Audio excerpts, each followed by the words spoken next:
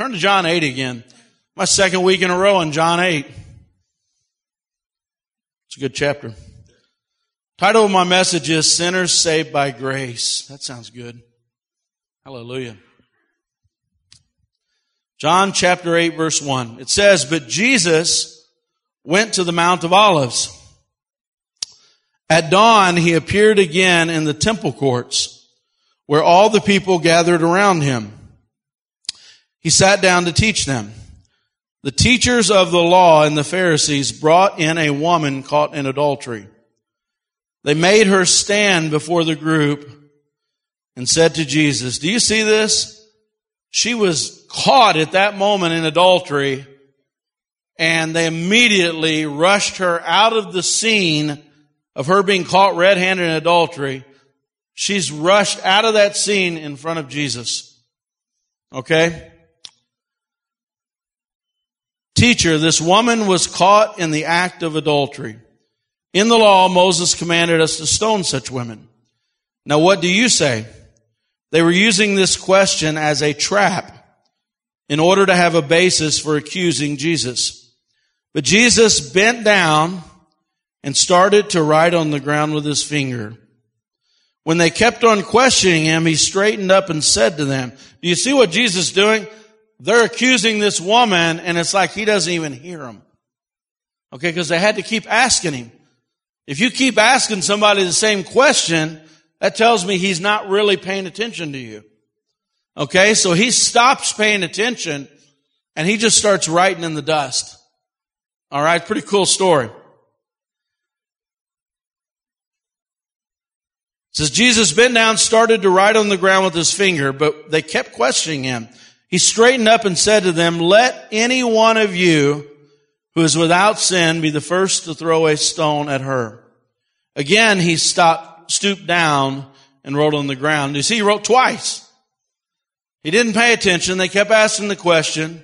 He was writing on the ground, finally gets up. They ask him again, and then he says this statement, throw the stone if you are without sin, and then he stoops down and starts writing some more. He's got a lot of stuff he's writing here, right? At this, those who heard began to go away one at a time. See the scene? Stones fall to the ground. One at a time, they all begin to leave for some reason. Until only Jesus was left, with the woman still standing there. Jesus straightened up and asked her, woman, where are they? Has no one condemned you? No one, sir, she said. Then neither do I condemn you. Jesus declared, go now and leave your life of sin. Let's pray. Heavenly Father, we love you so much, Lord. Lord, I pray that you would speak to us directly today and help us understand this story, Lord. And Lord, I just pray that you speak it through me, Lord God. Hide me and you speak your word, Lord God, directly. In your name I pray, Lord Jesus. And everybody said, amen. Hallelujah. I was reading a story, and I've got a lot of interesting stories here in my message today. But I was reading a story about 1824, an event called,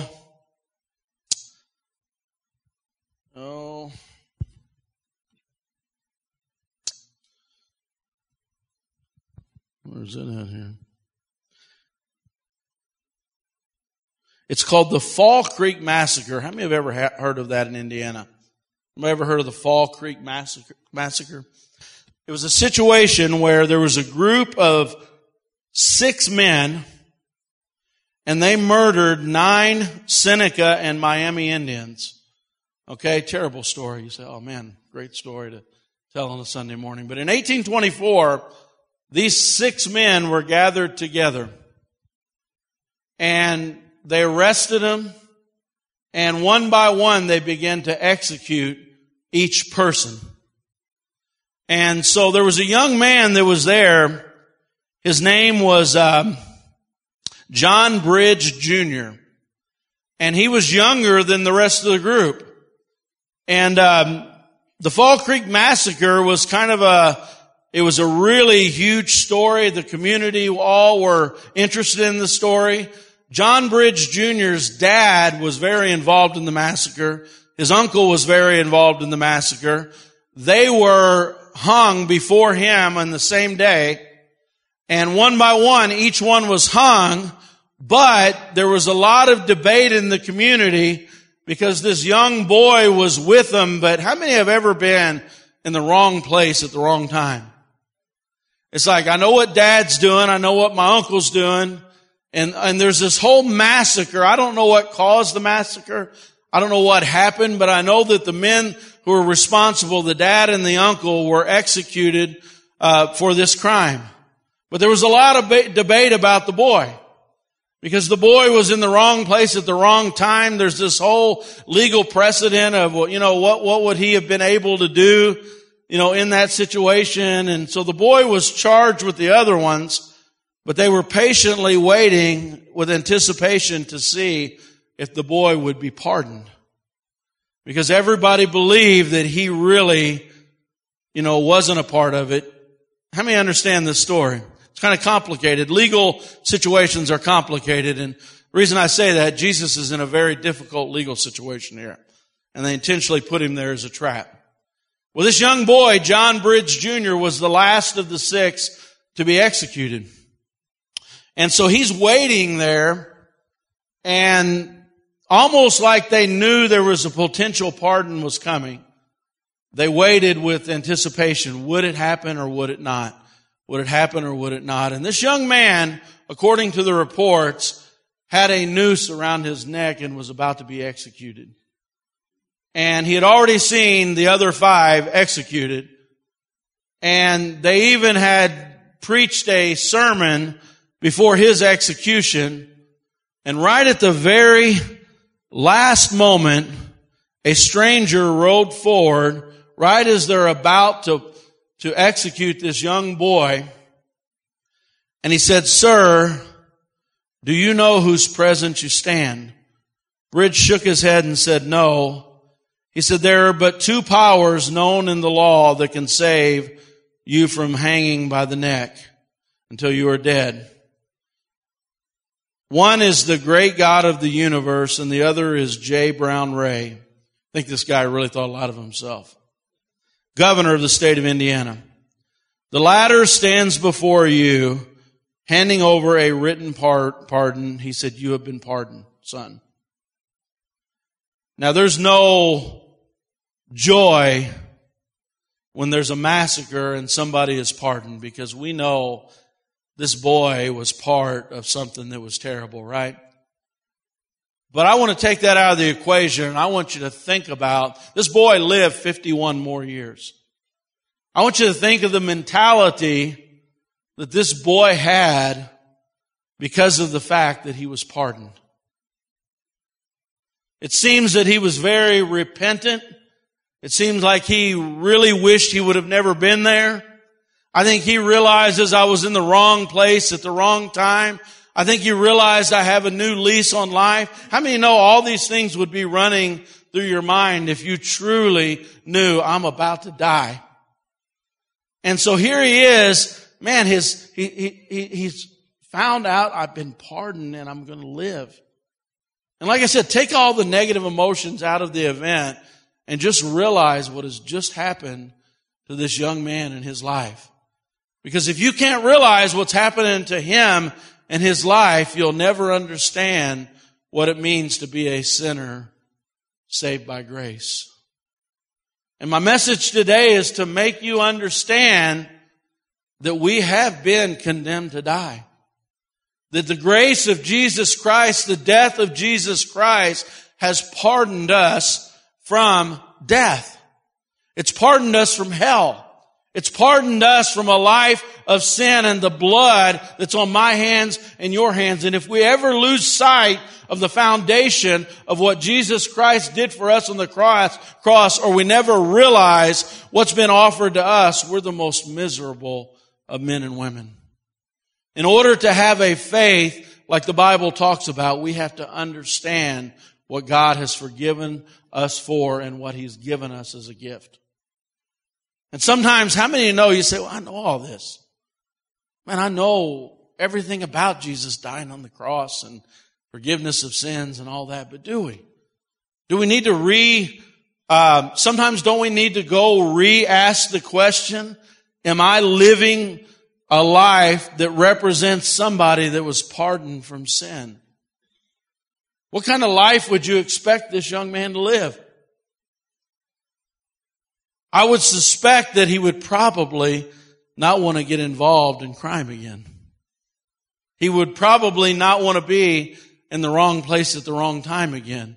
He probably would be very, very understanding of somebody that's been punished for a crime. Right? Having been in that place, it's kind of like George Whitefield. He was watching a man being led to the gallows for execution. And George Whitefield, the great preacher, said, "There go I, but for the grace of God." How many of you can relate to somebody that's been forgiven of their sins? And yet we see all through the Bible, there are people like the Pharisees who don't understand what they've been forgiven of. They have no understanding whatsoever. And this story really expresses how our heart should be toward sinners. Hallelujah. Look at her sin for a minute.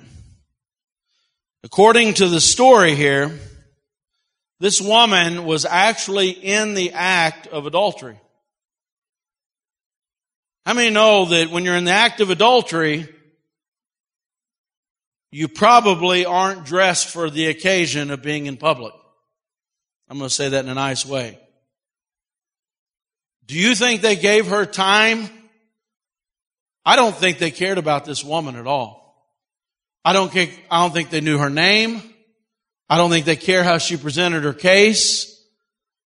I think they just rushed her in there exactly like she was when they found her, threw him at the feet of Jesus, and tried to put him in a situation. And you say, well, man, how can I even relate to this story? Church, you have to put yourself in her place. Because there's going to come a day when you're going to be thrown into the presence of Jesus just like she did. There's something called the accuser of the brethren. You say, well, good, I'm a sister, so it's not going to bother me. There is an accuser of souls, male and female, and it says he's constantly before the throne of God accusing you and me. And you know, Satan loves to throw us in front of the judge. He doesn't care about us. He doesn't care about our name. He just wants to accuse us and us to be guilty before the law. How many know that's true? And here is one thrown there, a perfect picture of what's going to happen to us one day on the judgment day. How many know that's true? And guess who's going to be judging on that day? The person that's right here judging her. And so Jesus knows that that day is going to come, but Jesus is in another era, a period called the age of grace. Jesus is doing everything he can to love people over their sins. He doesn't want us to be punished for our sins. He doesn't want us to face judgment. He came to die so that we could be saved from that real reality. How many know that? By grace. And so here is this woman, probably half-dressed, thrown in front of him. She probably looks terrible. The scene is awful. And she's thrown in front of Christ. And I guarantee you this is what the enemy will do to you. And some of us act real interesting whenever we're accused of being a sinner. Some of us don't even believe we are sinners. We think we're wonderful. In fact, there's an old saying that it's really hard to deal with a girl that thinks she's a 10 when she's a 5. It's a lot easier to deal with a girl that's a 10 who thinks she's a 5. And sometimes we're like that when we're sinners. We're a lot easier to deal with when we know we're sinners. You know, when we're a 1 and God makes us a 10. Amen. I need all the help I can get. But sometimes we don't know we're a sinner. There's a story that I was reading about let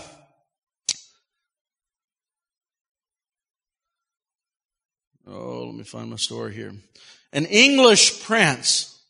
Think about this. He went to a gallows and he was visiting a wealthy king. And the wealthy king says, I am going to grant you the right to pardon one of these men in this gallows. Just decided you have the power to pardon one of these men. And so he began to walk up and down the gallows. He was like, wow, I want to be really careful which one I choose. So he went up to the first person and he said, why are you here? Trying to figure out who he might secretly pardon. And the man said, I'm here, but I didn't do anything. And he began to tell him a long story about how he wasn't the one that did it. He didn't do anything wrong. And so he went to the next guy and he said, well, why are you here? He said, well, I'm here and I did something wrong. He goes, but it really wasn't that bad. This is very harsh punishment for what I'm doing. And then he went to the next guy and he said, why are you here? And he said, I'm here because I did something wrong and I'm guilty and I don't deserve to live. And he said, that's the man. And how many know when it comes to sin, we all think we're wonderful. Sometimes we forget that we had blood on our hands.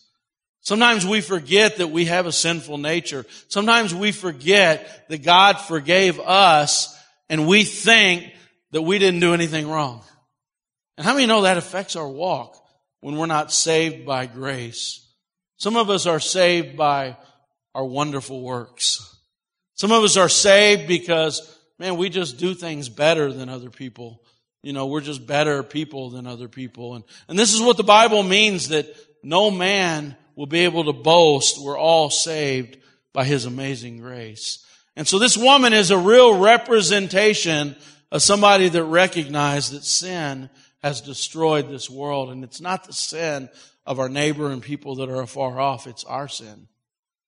And so Jesus sees that in front of him, me. He sees me in the form of a woman who is very guilty and a person that has a lot of problems. Is it okay to say, I have a lot of shortcomings? You say, well, I know you do. I just didn't want to point it out. You do too. And God died not only so we could have forgiveness of sins, but God wants to change that sinful nature that's in me. He wants me to live for a purpose. He wants to redeem me. And you say, man, I don't need redeemed. I'm wonderful. No, He died so He could redeem us. We need redeeming. And so this woman is standing in front. And there she is in her shame.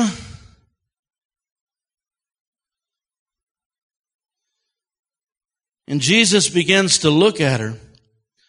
And the accusers are trapping Jesus. Here's the trap, okay? You may not know what the trap is here, but know what the trap is. The trap is, number one, if Jesus says reinforce the law, okay, then He no longer is a redeemer of sinners. He's not seen as a friend to sinners. He's not seen as a person that's there to reclaim the lost. How many know that? If you come to Jesus with sin and He judges you harshly like they want Him to do, how many know that's a Jesus that's going to have a hard time removing the sin of a sinner? The problem with the religious leaders, the Pharisees and the teachers of the law, is they cared nothing about the woman and everything about the law. How many see that? They had an opportunity. They had an opportunity to impose the law, but they had no desire for mercy or grace or love. How many see that? They didn't even know her name probably. They had no decency to even give her a fair trial. They had no decency to let her clean herself up. They just didn't care about the sinner at all. And if Jesus agreed with them, He doesn't care about sinners either. The second thing, if He were to impose a death penalty like they said, you're in direct collision with the Roman law. The Roman law did not give them the authority to kill somebody over a crime. So Jesus would have been seen as a person who is against the Roman law. So another bad situation. Here's two really bad situations. And then the third one that makes it even worse is, if Jesus were to say it's no big deal, then there's paganism all around him. And they say, well, he's no different than the pagans because he's not telling people to live right. Because adultery was one of what's called the three really serious sins. One was idolatry, one was murder, and the other was adultery. And this woman had committed a grave sin. And you say, well, man, Jesus is in a really tough spot here. How many agree this is a really tough situation? Well, you don't think it's tough. Nobody here thinks it's a tough situation because you're not in it. Right? But if you're in this situation, it's a tough situation. So they're beginning, they intentionally trapped him. They said, what are you going to do with him? And Jesus just stoops down and starts writing. Well, this word writing is an interesting word because one particular translation translated that he wrote on the ground. I can't even read my writing. It says he wrote on the ground their sins and wrote it on the stones. And you say, well, how does a translation come up with that? That's so far from the original. And I would normally agree, but there's some Greek words here that are interesting. The Greek word that normally is used for write is a word called graphene. Okay, graphene means to just write. But Jesus uses the word katagraphene. That means to write and record. So what's he writing? We don't know. But he's not just writing, he's recording. And so a lot of people think, now get the scene here. He's in a rock and a hard place here, right? He don't have a real good decision here to make. So they're asking him, what are you going to do with this woman? The woman's right there. They're saying, what are you going to do? What are you going to do? They're repeatedly saying it. He kneels down and begins to write. He begins recording. Now, we don't know what he wrote. There's speculation what he wrote. Some say the Ten Commandments. Some say he wrote down a obscure verse in Jeremiah that talks about those who went away from God. We wrote their names in the dust. That's a place. But by using the word record, a lot of people believe that he was writing down there what he uses a word sin. Because he says, he writes, stops writing, stops recording for a minute, and says, he that does not have sin, he that is without sin cast the first stone. And then he starts writing again. Well, here's what's interesting. That word he used for sin there is another unusual word, anamantitos. It's a word, Greek numbers 361 in Strong's Greek words. And that word means not just without sin, but without the thoughts of sin. He that is without the thoughts of this sin, throw the first stone. Remember, Jesus had already taught in the Sermon on the Mount, remember when he said, you have heard it said of days of old, you shall not commit adultery? He said, but I tell you the truth. If you have lust after a woman in your heart, you've already committed adultery in your heart. Jesus took the law and made it more extreme. He said, yeah, I don't want you to commit adultery. That's a terrible sin. But I came so that not only would you commit adultery, but I want to help you with the darkness of pornography. I want to help you with the darkness of lust. I want to help you with the thing that's even worse than, the adultery is when it's a fully grown plant. But I want to help you with the thoughts. So what was Jesus writing in the dust? A lot of people think he was writing all of their sins of their minds on stones in the dust. They say, why a stone? Because a stone was your charge that was taken to the court. And so, as they began to pick up the stones, he was saying, hey, Troy, there's your stone. And you looked at the words on it, and you're like, see you later. Sherry, here you go. There's your stone. Bob, there's your stone.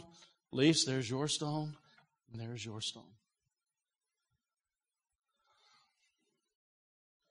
Wow, that'll get rid of a religious crowd really quick. How about we all just bring our stone to church on Sunday?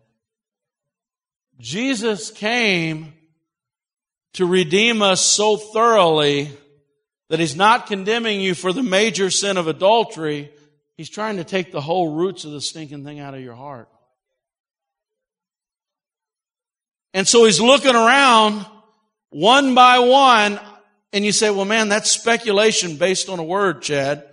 It's a traditional, historical speculation. But something caused them to leave the temple area one at a time. Now, what would cause that group to leave a good old-fashioned riot?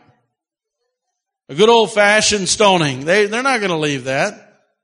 They're that worked up. What's going to make them leave? I don't know. You don't know. We're speculating. But I think they seen the thoughts of their heart were revealed. And all that was left was her and him. Now, he's an interesting one to be left. Because he is the judge. He is the one that can throw the stone. He's the one that actually can do what he said they could not do. Because he didn't have those thoughts. He didn't have those sins. He was sinless. And ultimately, guess what? This woman ultimately will stand before him one day. And ultimately, he will have to condemn her one day if she doesn't repent of her sins. How many know that to be true? And they said, what will you do at this time with this woman? And Jesus, knowing everything that she's done, pardons her and tells her, go and sin no more. Jesus is telling, and you say, well, man, what does that mean? That's it? That's all He's going to do to her? He's not even going to beat her with a cane or, not going to kick her around a little bit and make sure she doesn't do it again? But I want you to take you back to the young man with the noose around his neck, knowing that he was condemned to die, knowing that his life was only a few seconds away and received a pardon from the governor. And what Jesus is doing is greater than that. What He's saying is, I am the ultimate judge, and I choose to pardon your sins because of my grace. I died for you. And what does that mean? That means that woman, there's a really good chance that woman was a slave. How many know most of the Roman world was slaves? Most of the prostitutes, if she was one, was a slave. They were sold as a child, knew no different. Every nationality of the world were slaves in Rome. Rome was the great enslaver of people. If you've never heard of that part of the greatness of Rome, you need to study your history. Rome enslaved everybody. In fact, I think it's something like 5 out of every 8 people were slaves in the Roman Empire. This woman had a life, and we don't know what her life was, but there's a very good chance that this woman had known nothing else but that. There's a very good chance that a very prominent person was using her. You say, well, how do I know that? Because he's not there. The same law that they brought her here with, he should have also been brought. The law said bring both of them to be tried. Well, how can you catch them in the act and not bring the other one? So my assumption is that a very prominent person was also there. It's a good assumption. And so Jesus says, today you've been pardoned. You say, well, man, that don't mean a whole lot to me unless I'm the person. Do you know what it feels like to be a woman humiliated, ashamed, caught in the worst moment of your life in front of people that are trying to kill you and saying you should die on the spot And even if she didn't die physically, how many know emotionally she's dead? It's what I felt like when I realized that by God's grace, I can lift my hands in worship. You say, man, Chad, I would give anything to worship like these people on Sunday morning. How many have ever been there here where you said, man, I can't worship like these people?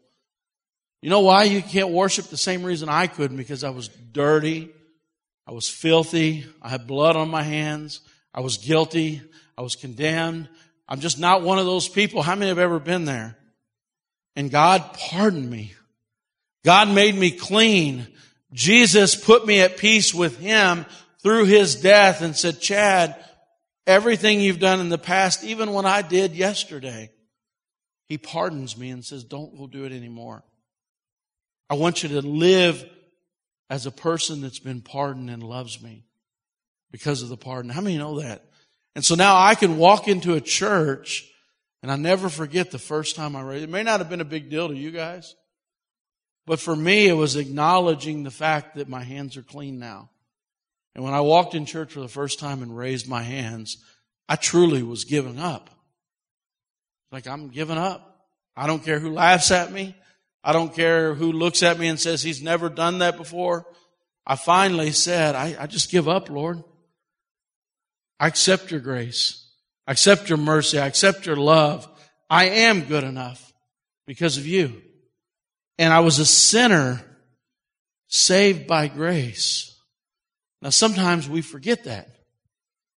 Sometimes we forget that we were sinners, and now we're sinners that have been redeemed. And we can walk in and we can look over a woman like her and not realize where we were sometimes. And this is a really interesting story. I'll tell you another reason why it's fascinating. Because this story, if you look in your Bibles, probably every Bible here, there's quotations or brackets around this story. How many have that in your Bible? And it says, not in the oldest manuscripts. And you say, well, what's that all about? It's an interesting story. It's kind of like the Middle East. When you see a real holy site, there's a lot of action around it. That one has a lot of action around it. The 3rd and 4th century, people knew all about that scripture and it was in there, but they still said it wasn't in our older ones. Then you go back to the 1st century, and Eusebius, who's a historian, says, yeah, this story was a well-known story by a man by the name of Papias, who was one of the church fathers, and he was one that was very well acquainted with the 1st century church. And so this was a story everybody knew. You want to know why the problem was about putting this story in here? There was so much idolatry and paganism in the culture that there were some people that were afraid if that story was told, people would go and sin like the pagans. They were worried that Jesus' mercy and Jesus' grace and Jesus' love was just too much here. And because of that, a lot of people were very skittish about including this in the Bible because he was so merciful to a sinner. How many know that I'm so glad that Jesus, this story of this woman, survived, that we can tell it? Because everybody knew about the story. Just the question was, do we put it in or do we not? And I'm thankful that he put it in. And I want you to say, well, what do I do? What do I do when I have a pardon?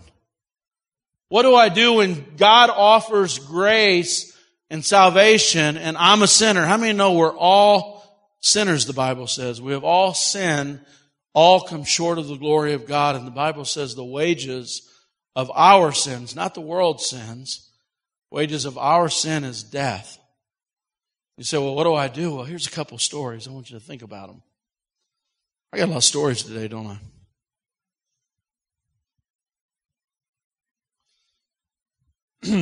First thing you can do.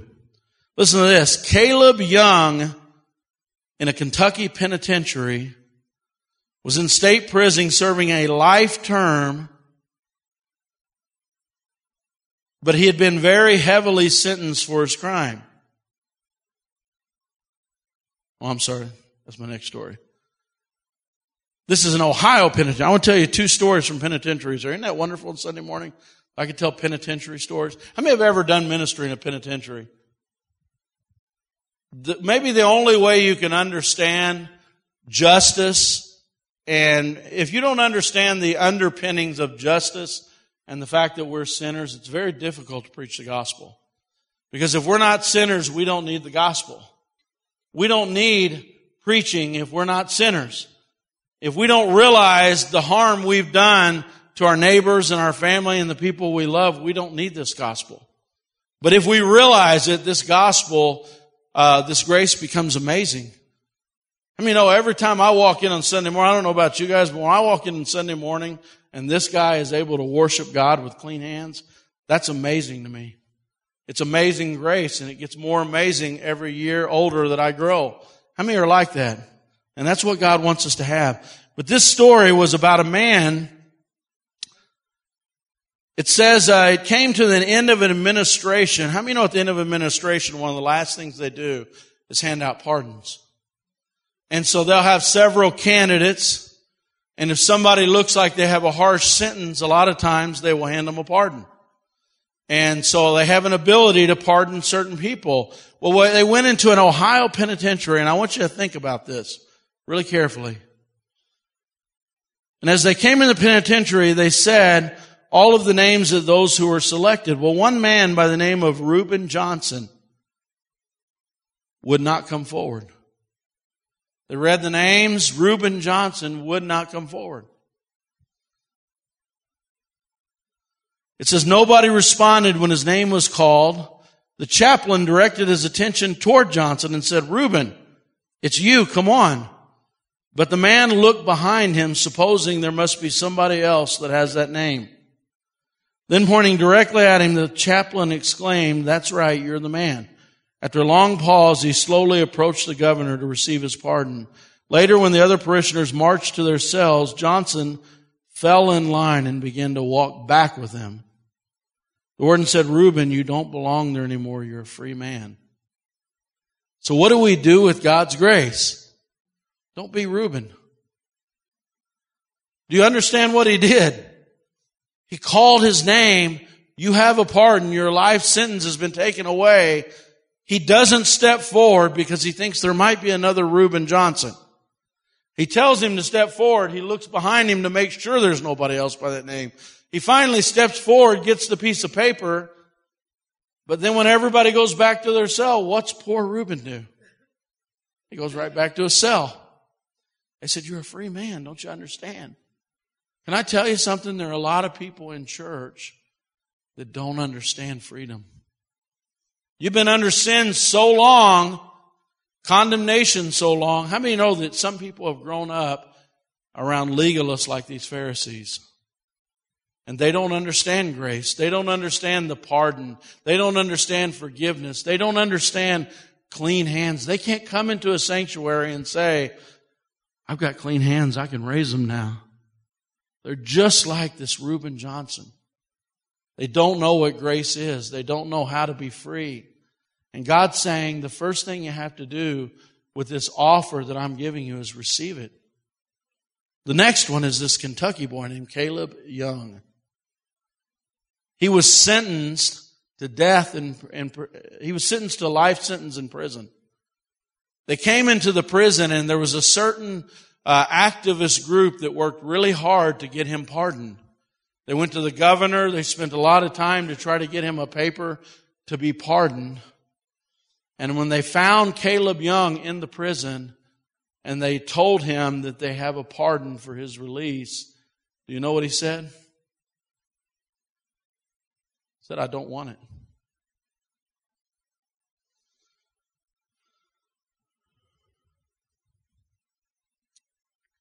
Well, they didn't know what to do. What do you do when you reject a pardon? This case went to the Supreme Court. Chief Justice John Marshall in his verdict said, "A pardon is a parchment whose only value must be determined by the receiver of the pardon. It has no value apart from that which the receiver gives it." How many know that there are people in this world that have rejected the pardon that God, the God of the universe, the God from the very beginning, has had the same message that hell is not for people. How many know that? Hell is not for people. There is an answer for our sins. There is an answer for our failures. There's an answer for our problems. There's an answer for our eternity. And God says hell had to be enlarged because He didn't intend for people to be there. God says, I'm giving free grace, free pardons, free forgiveness, free peace with God, freedom to worship in my presence, freedom to know me, freedom to be my friend. And we have sometimes rejected it. We said, I don't want it. And then we get mad and say, why does God send people to hell? God's saying, I wish that nobody would go there. He doesn't want this woman to be condemned. The accuser wants her condemned. Jesus cares more about her than condemning her. The accuser wants her dead. Jesus is saying, I want you to have life. I want you to have it more abundantly. But what do? We say, I'm good. I'll keep my sin. I'll stay in this filthy hole of a prison, and I don't want to be free. And God is saying, that's not what you do with grace. Receive it freely. And then there's another one. He's sitting in the cell, and they walk in. They fought to get him this pardon. How many know there are organizations that fight for this thing? And this guy was in prison, and he finally, the beautiful words, in fact, the Bible says that the gospel is beautiful words that are setting people free. These are beautiful words of freedom I'm speaking today. Comes into this dark cell, and this young man is sitting in the cell, and he says, we finally have your pardon. He said, if you were to get this pardon, what will you do? And he said, if I get that pardon, I will kill the judge that sentenced me here. He was so bitter, so angry, so mad at the system that he wouldn't accept a pardon. They heard him say that he would kill the judge that sentenced him, and they tore it up and said he will not receive this pardon. Some of you are in that camp. I'm so mad at the world. I'm so mad at my family. I'm so mad at what happened to me. I'm so mad at God Himself. How many have been there? I'm so mad at God, so angry at God. Do you understand? God has made a world that is without sin, without problems, without tears, without death, without fear, without anxiety, without worry. That's the world that God had in the beginning, and there's one thing that ruined it: sin. So when we say, I'm so bitter at all of these bad things, like not having money for my bills, having sickness, having disease, having death, having fear, having worry, having anxiety, all these things, when we say, God, I'm so bitter at you, you just tear it up. And God's saying, don't do that. I'm giving you a ticket to a free life and a world to come that's greater than anything you can ever experience in this dark hole we call life sometimes. God's going to give us hope. He's going to give us hope in this world, and He's going to give us hope in the world to come. Stand to your feet. Hallelujah. Praise the Lord. Worship team. Yes, Lord. Hallelujah. Praise the Lord. If you'd bow your heads with me, close your eyes. Let's pray together. Heavenly Father, right now, Lord. Lord, You've offered us so much, Lord. You said You created everything in this world, the universe, the world, everything, for those who will inherit righteousness. Lord, You made the offer of grace to everybody here, Lord. You've given us a pardon for our sins. Lord, the enemy has accused us, condemned us, tortured us, depressed us, harmed us in every way, emotionally, physically. It's a picture of what this woman is enduring, Lord God. But Lord, You're the hand that picks her up, Lord. You're the one that cleans her up, Lord God. You're the one that gave her a new life and clean hands, Lord God. Lord, right now I pray for this church, Lord. Father, anybody here, Lord God, that maybe has never known you, Lord, pray that today is the day, Lord. Release the prison doors. Give them freedom and a pardon, Lord. Lord, I pray for the Christians in here, Lord God, that we would be humbled. Humbled, Lord, at your grace. Your grace is amazing. It's the foundation of everything we believe, Lord God, that we were once sinners and now we're saved, Lord God. We were once lost. We're now redeemed. We were once blind, but now we see. Lord, let it be our foundation. Hallelujah. I just want to ask you while your eyes are closed this morning. I'm not here to embarrass anybody. But if you've never experienced forgiveness, you've never known forgiveness and a pardon, this morning I want you to experience that. All of us had to come to that point where we received it. A pardon is no good. A promise is no good unless we receive it. And this morning I'm asking you, if you want to receive that this morning, I just want to see your hand. I want to see your hand this morning. Anybody? I've never given my heart to the Lord. I've never accepted the Lord's offer of forgiveness. And I really want that this morning. If that's you, I want this to be your day. You'll never live the same again when eternity is before you. God's hope is given to you. Anybody this morning, just a few more seconds. I just want to see that hand. You've never given your heart to the Lord. And Christians, I just want to ask this morning, we're going to close in worship here. Just make sure your heart is thankful for the grace. Remember who we are. Remember where we came from. Remember what the foundation of our faith is. It's grace by which we stand. Our heart should scream, there goes I, there go I, but for the grace of God. Let's thank the Lord this morning for what He's done in our life, church. Hallelujah. Amen.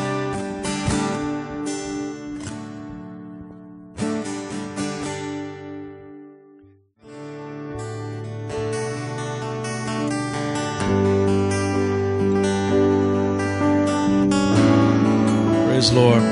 I can remember the first night I laid my head down on my pillow and I knew that I had given my heart to the Lord. I knew that I finally came to the realization. How many have ever had a New Year's resolution? It's like, I'm going to be better. I'm going to do better. I'm going to be so organized and I'm going to do everything the right way. And sometimes that's our hope. Our hope is that we can be good enough. And at some point I came to the realization that it doesn't matter how good I am, I'm still not good enough. That I have to receive Him as my Lord and just give my heart to Him. Imagine that young man that thought he was going to die, and all of a sudden he's going to live now because of a pardon. How every day is appreciated and loved, and you want to help people because you are helped. And I remember the day that I said, I'm not living for myself anymore. I'm giving my life to you. It's the least I could do. And I laid my head down for the first time in my life and knew that if I were to die, it's going to be so wonderful because I'm going to be in the presence of God, and it's going to be wonderful. My life changed after that. Things in this world suddenly become so nice and bearable because I've got so much to look forward to in this life and the world to come now. And I remember I was 1 second from dying one time. I knew that I was going to die. I was drowning. I knew I was going to die. I had 1 second left on this earth and was about to die in the ocean from drowning. I was 100% sure I was going to die. And I remember a peace that came on me. And I knew that I was right with God. I knew I could take one last look at the world because I was about to be with the Lord, and I was really fine with it. I was ready to be with the Lord. You say, man, that's a terrible thing to happen, but sometimes when you're in that situation, it really makes you realize that I'm doing the right thing now. And I want everybody here to have that. If you don't have that, then God wants you to have it. You say, well, man, I didn't do it today. I missed my chance. You didn't miss your chance. We're always here to help you make peace with the Lord before it's too late. Hallelujah. Praise the Lord. We love you. Hallelujah. Let's pray. Heavenly Father, we love you so much. We're so thankful for all you've done, Lord God. Bless your people, Lord God. Father, bless this message. We thank you for your grace and your love and your offer of salvation, Lord. Bless hearts, Lord God, as they think about these things. Holy Spirit, do your work. We ask all these things in your name, Lord Jesus. And everybody said, amen. Hallelujah.